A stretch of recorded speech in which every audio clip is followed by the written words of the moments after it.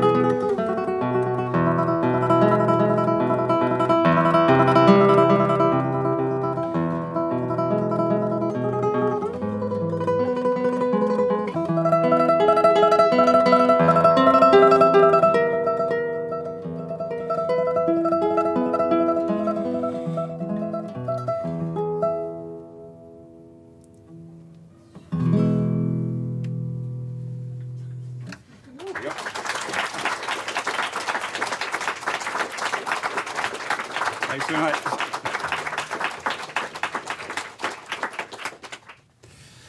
Thank you.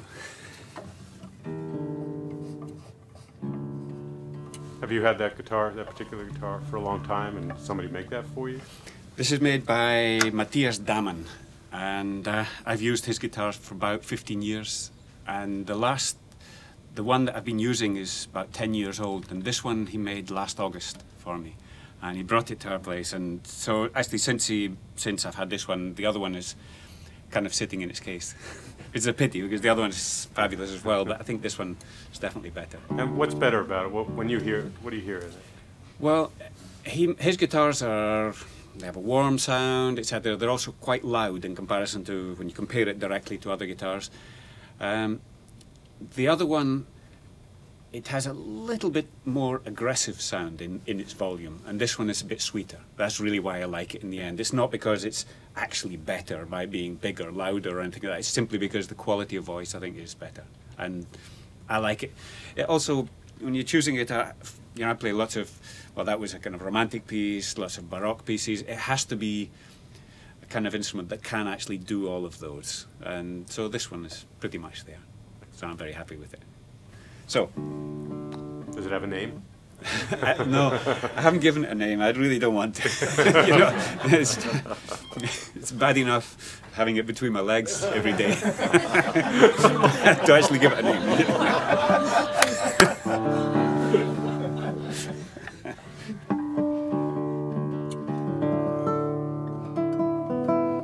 So I'll play you this piece by Couperin.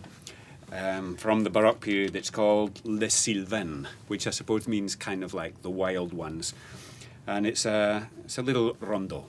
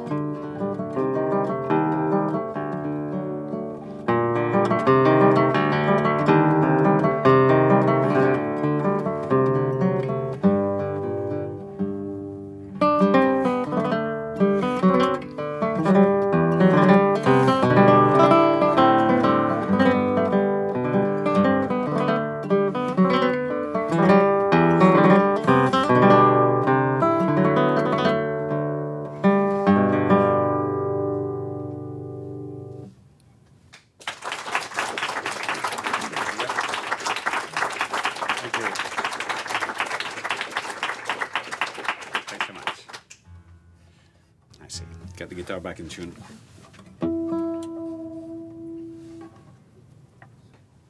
So I'll play Granada. Okay?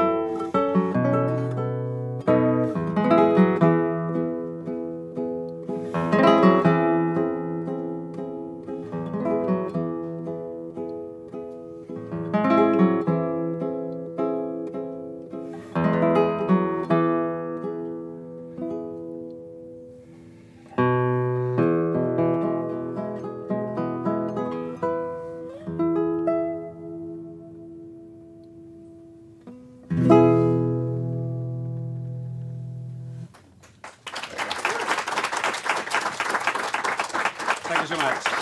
Thank you all. Thanks for having me. Okay. There we go.